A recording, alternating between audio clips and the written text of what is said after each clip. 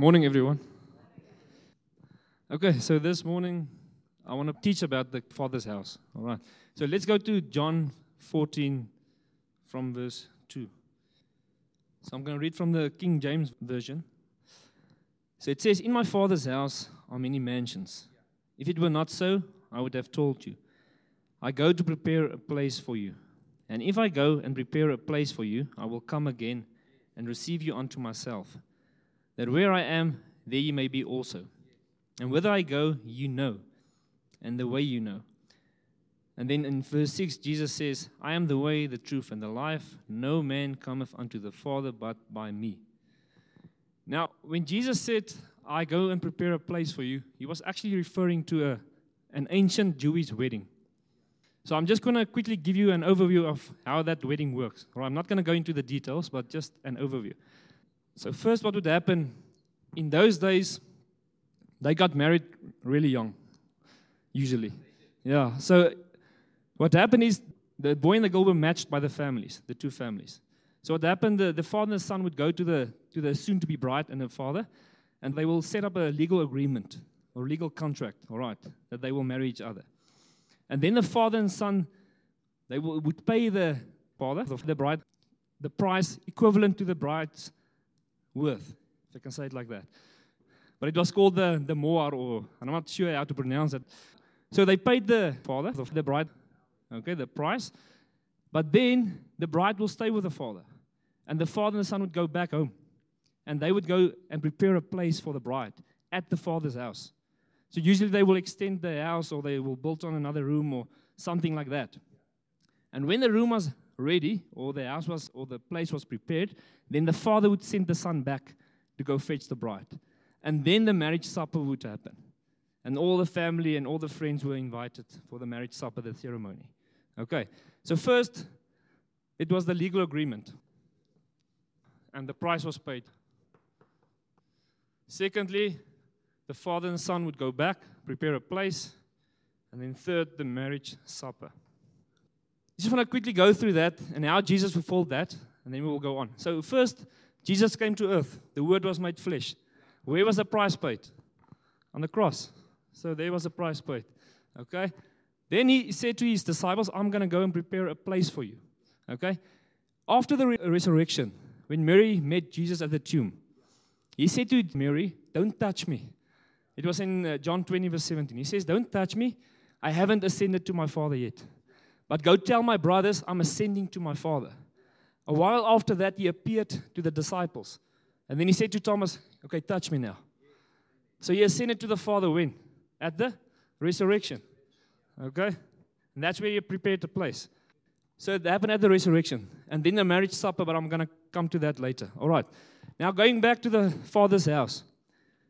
When Jesus said, "In my Father's house there are many mansions," he wasn't speaking about heaven and there's a lot of buildings there. You're going to get a nice house in heaven someday and something like that.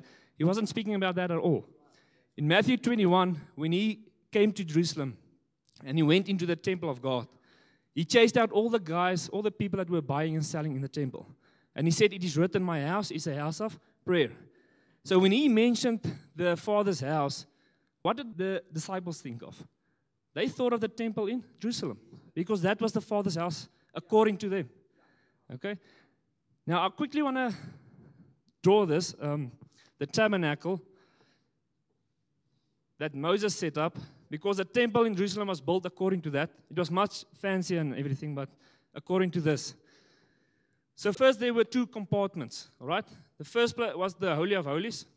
Then there was a veil separating the Holy of Holies from the holy place. And then there was the outer court. The door was there, and there was a brazen laver, or they called it the molten sea. All right. Now, this place here, the Holy of Holies, according to the Jews, they called that heaven. Because this is where God dwelt. That was where God's presence was. The Ark of the Covenant, the mercy seat. So they called this heaven. They even called Jerusalem the kingdom of heaven. But you can go do a study on that. All right. Then this place, the holy place, that is where the priests did their daily duties. That was called earth. The high priest could only go into the Holy of Holies once a year to make atonement. All right. And then the outer court, this was called the molten sea. So it was called the sea. Okay? The sea. Before the priest entered the holy place, they washed themselves, their hands and their feet, and then they entered and they did the sacrifices. Okay. So it was called heaven. This is where God dwelled according to them. This was called the earth. This was called the sea. Now, you guys must understand, when the Jews' whole life was built upon the temple in Jerusalem, their whole religion, their whole way of thinking was built upon that temple. Because according to them, the way they thought was, that is where God dwelt. That's where to worship God. That's the only place they can get forgiveness. And that was the only place that they could get healing. According to them. Now here comes Jesus. And he says, yeah, I'm in the Father, Father is in me. He says, and he heals people left and right. He forgives people left and right. He says he's a son of God. No wonder the Pharisees, the scribes, the teachers of the law got so mad. Because according to them, only at that place you could get forgiveness. He was actually putting the high priest out of business. So no wonder they got so mad. Because their whole way of thinking, their whole life, their whole religion was turned upside down now. So when Jesus did all those things, he was actually referring to himself as the temple. As the true temple of God. He says, you can only come through me to the Father. All right? He made himself the temple. Now, when he said that in my Father's house there are many mansions, the word mansion is actually poorly translated. That word in the Greek is only found 2 times in the New Testament. The other place is in John 14, verse 23. When Jesus said, those who love me and keep my word, me and my Father will come and make our abode with him. It's the word abode, all right. So it actually means dwelling places. So when Jesus says, in my Father's house, there are many dwelling places, he was not referring to the temple in Jerusalem, he was referring to himself. So he says, in me, there's many dwelling places. Okay? So he says, I'm going to go prepare a place for you in me. That was what he was actually saying. All right. Let's go to Hebrews 9. I'm going to read from verse 1. Then verily the first covenant had also ordinances of divine service and a worldly sanctuary. For there was a tabernacle made, the first, wherein was the candlestick and the table and the showbread, which is called the sanctuary. And after the second veil, the tabernacle which is called the holiest of all, which had the golden censer, the ark of the covenant, overlaid round about with gold, wherein was the golden pot that had manna, and Aaron's rod that budded, and the tables of the covenant. And over it the cherubims of glory shadowing the mercy seat, of which we cannot now speak particularly. Now when these things were thus ordained, the priests went always into the first tabernacle, accomplishing the service of God. But into the second went the high priest alone once every year, not without blood, which he offered for himself and for the errors of the people.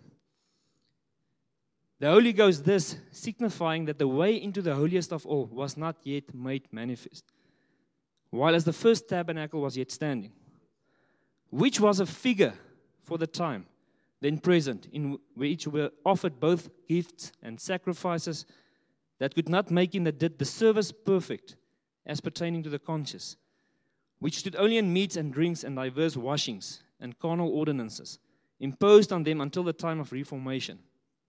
But Christ, being come an high priest of good things to come, by a greater and more perfect tabernacle, not made with hands, that is to say, not of this building, neither by the blood of goats and calves, but by his own blood he entered once into the holy place, having obtained eternal redemption for us. Then I just want to read verse 14. How much more shall the blood of Christ, who through the eternal Spirit offered himself without spot to God, purge your conscience from dead works to serve the living God? And then I just want to read verse 24 as well. For Christ is not entered into the holy places made with hands. Speaking about that. Okay? Those were the holy places made with hands.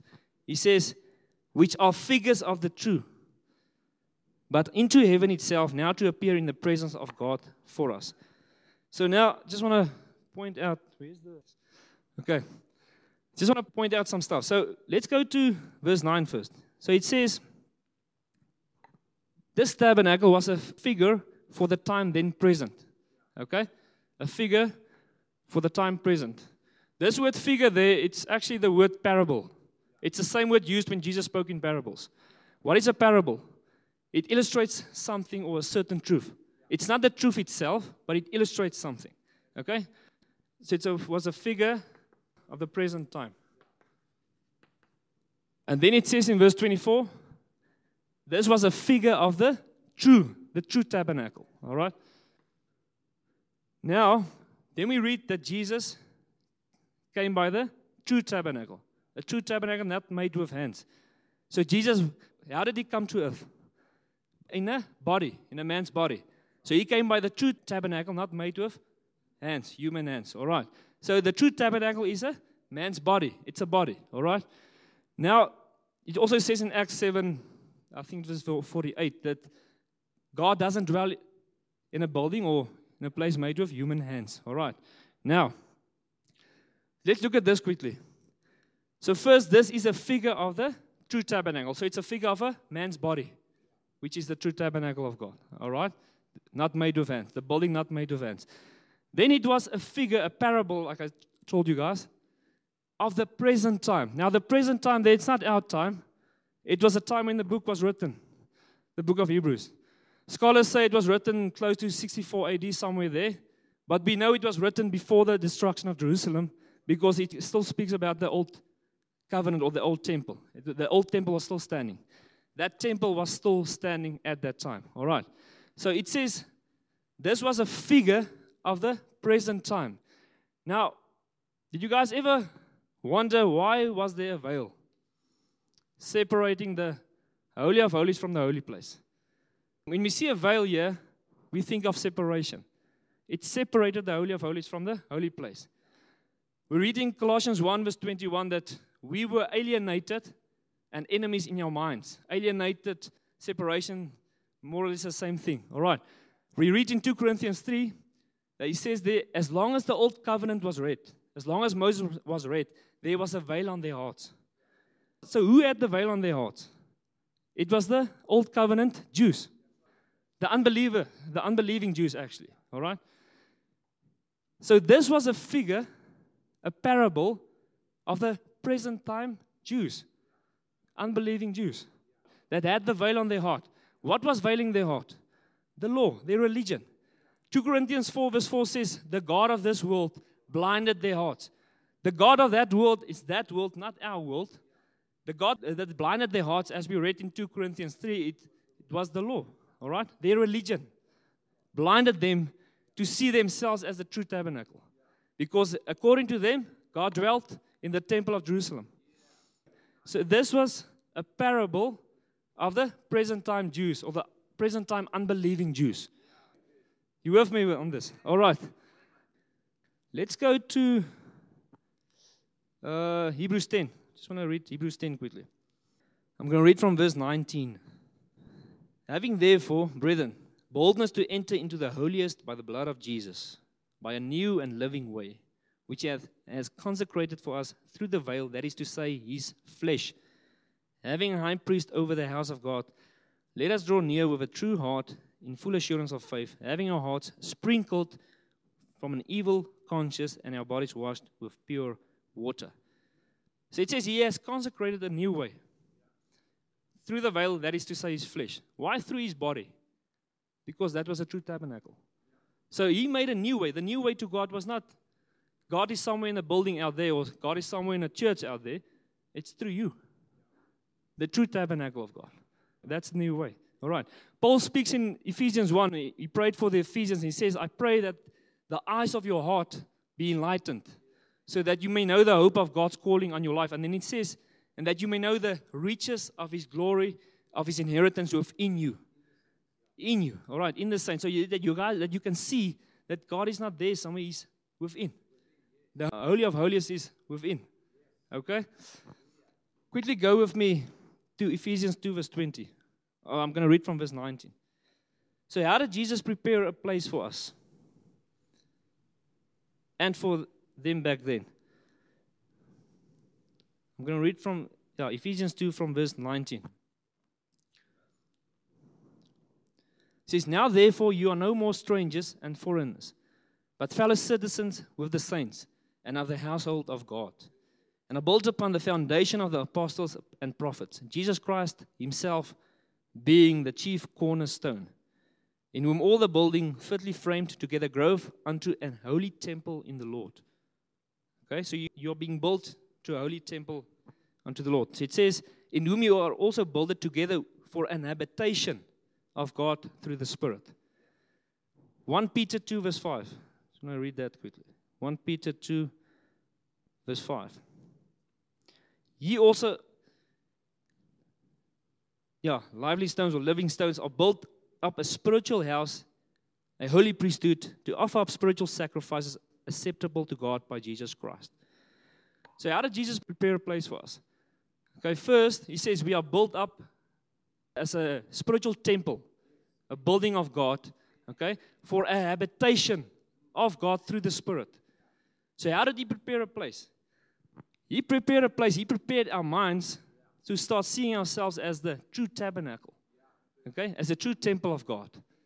Even Paul says in Galatians 1 verse 15 to 16, he says, before he started to preach, he says God first revealed his Son within him.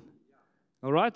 So Jesus is a high priest over the true tabernacle, which is us, or the saints, all right, the people, the true tabernacle. And he's a high priest over us, ministering in the true tabernacle. So he's ministering in our hearts. And what does he do? He takes away the veil. He opens the eyes of our hearts so we can see ourselves as a true tabernacle. So we can see that the temple of God, the presence of God is within us. All right. But now in Hebrews 9 verse 8, we read there that the Holy Spirit signifying that as long as the first tabernacle was still standing, this one, the temple in Jerusalem, the new way was not yet manifested. All right. What was the new way? It was through the body. He says that was not yet manifested. Now, after the crucifixion, the majority of the Jews still worshipped at the temple in Jerusalem. They still brought their sacrifices. Every year during Passover, all the Jews from all the nations around Jerusalem would come to Jerusalem to worship there, bring their sacrifices, because according to them, that was where God dwelt. So that veiled their heart to see themselves as the true tabernacle. So the Holy Spirit says, as long as that temple was still standing, the new way was not yet manifested to them. So that tabernacle, that temple needed to be taken out of the way. All right. Their whole religion needed to be taken away. Okay. Now, if you do a study in Revelation 17 and 18, I'm not going to go read all of that now. We will go to Revelation 19 verse 7. But if you do a study in Revelation 17 and 18, like Pastor Johnny also did, it speaks about Jerusalem and the destruction of Jerusalem. If you go through that, all right. It says the city, the great city has fallen, all of that. Then after that, listen to this now. After that, Revelation 19 from verse 7. He says, let us be glad and rejoice and give honor to him, for the marriage of the Lamb is come, and his wife has made herself ready. The minds are prepared now, all right? He says, and to her was granted that she should be arrayed in fine linen, clean and white, for the fine linen is the righteousness of the saints. And he saith unto me, right, blessed are they which are called unto the marriage supper of the Lamb.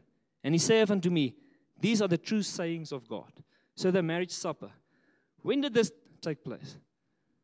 It could only take place when the first tabernacle was taken out. The veil was taken out. So the new way could manifest. Let's read Revelation 21, verse 1 and 2. Listen to what John says here. Remember, it's after this was taken out.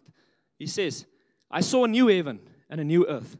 For the first heaven and the first earth were passed away, and there was no more sea.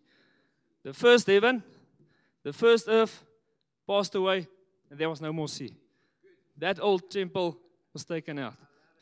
Then he says, verse 2, and I, John, saw the holy city, the new Jerusalem, coming down from God out of heaven, prepared. Now it's prepared. The bride is prepared now. Okay, the place is prepared. Prepared as a bride adorned for her husband. And I heard a great voice out of heaven saying, behold, the tabernacle of God is with men. God is living with men, all right? And he will dwell with them, and they shall be his people, and God himself shall be with them and be their God. What did we read? Yeah. What did we read in Ephesians 2 and then also in 1 Peter 2? When Jesus prepared a place, okay, we were being built up, a spiritual temple, all right? The house of God, okay? For a habitation of God through the Spirit. Now, what did John see now? He saw that city, that temple coming down, prepared as a bride for her husband. The marriage supper of the Lamb took place. So when did that take place? When the veil was completely removed.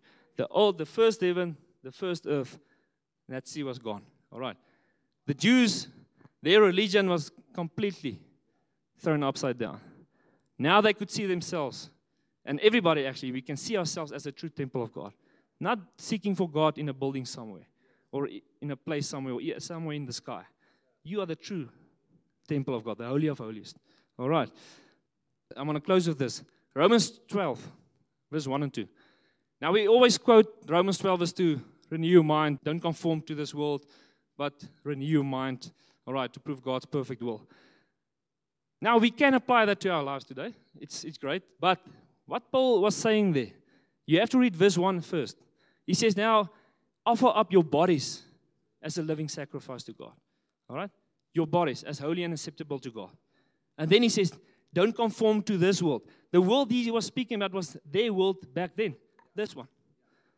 He says, don't conform to this world, that God dwells here in a temple in Jerusalem. He says, but renew your mind. Offer up your bodies, the true tabernacle, the true temple of God. All right. The new living way is within, not seeking God out there somewhere. All right. So, just want to say this. So, the marriage supper of the Lamb is to freely eat from the tree of life from within. Okay? There's no more hindrance, there's no more veil. It's to completely enjoy and eat the bread of life within you. All right? See yourself as a temple and tabernacle of God. Okay. How's that? I think you could give Yaku a big hand because that was really awesome. Wow. I mean, how many of you saw something new that you'd never seen before? Did you see something different? Okay, I'm going to just throw this in. I know Yaku would have mentioned it. But you know, all the time, the Jews were worshiping the pattern of the Old Testament tabernacle that the Ark of the Covenant was in there. And how many of you remember in the gospel stories in Matthew, when Jesus died, the veil in the temple, which was built on this pattern, was torn from, not from bottom up, not from man towards God, but from God to man. In other words, it tore open from top down. So this veil was torn open. Have you ever wondered why the veil was torn open? God was saying two things. Number one, I want to open the eyes of your understanding to see.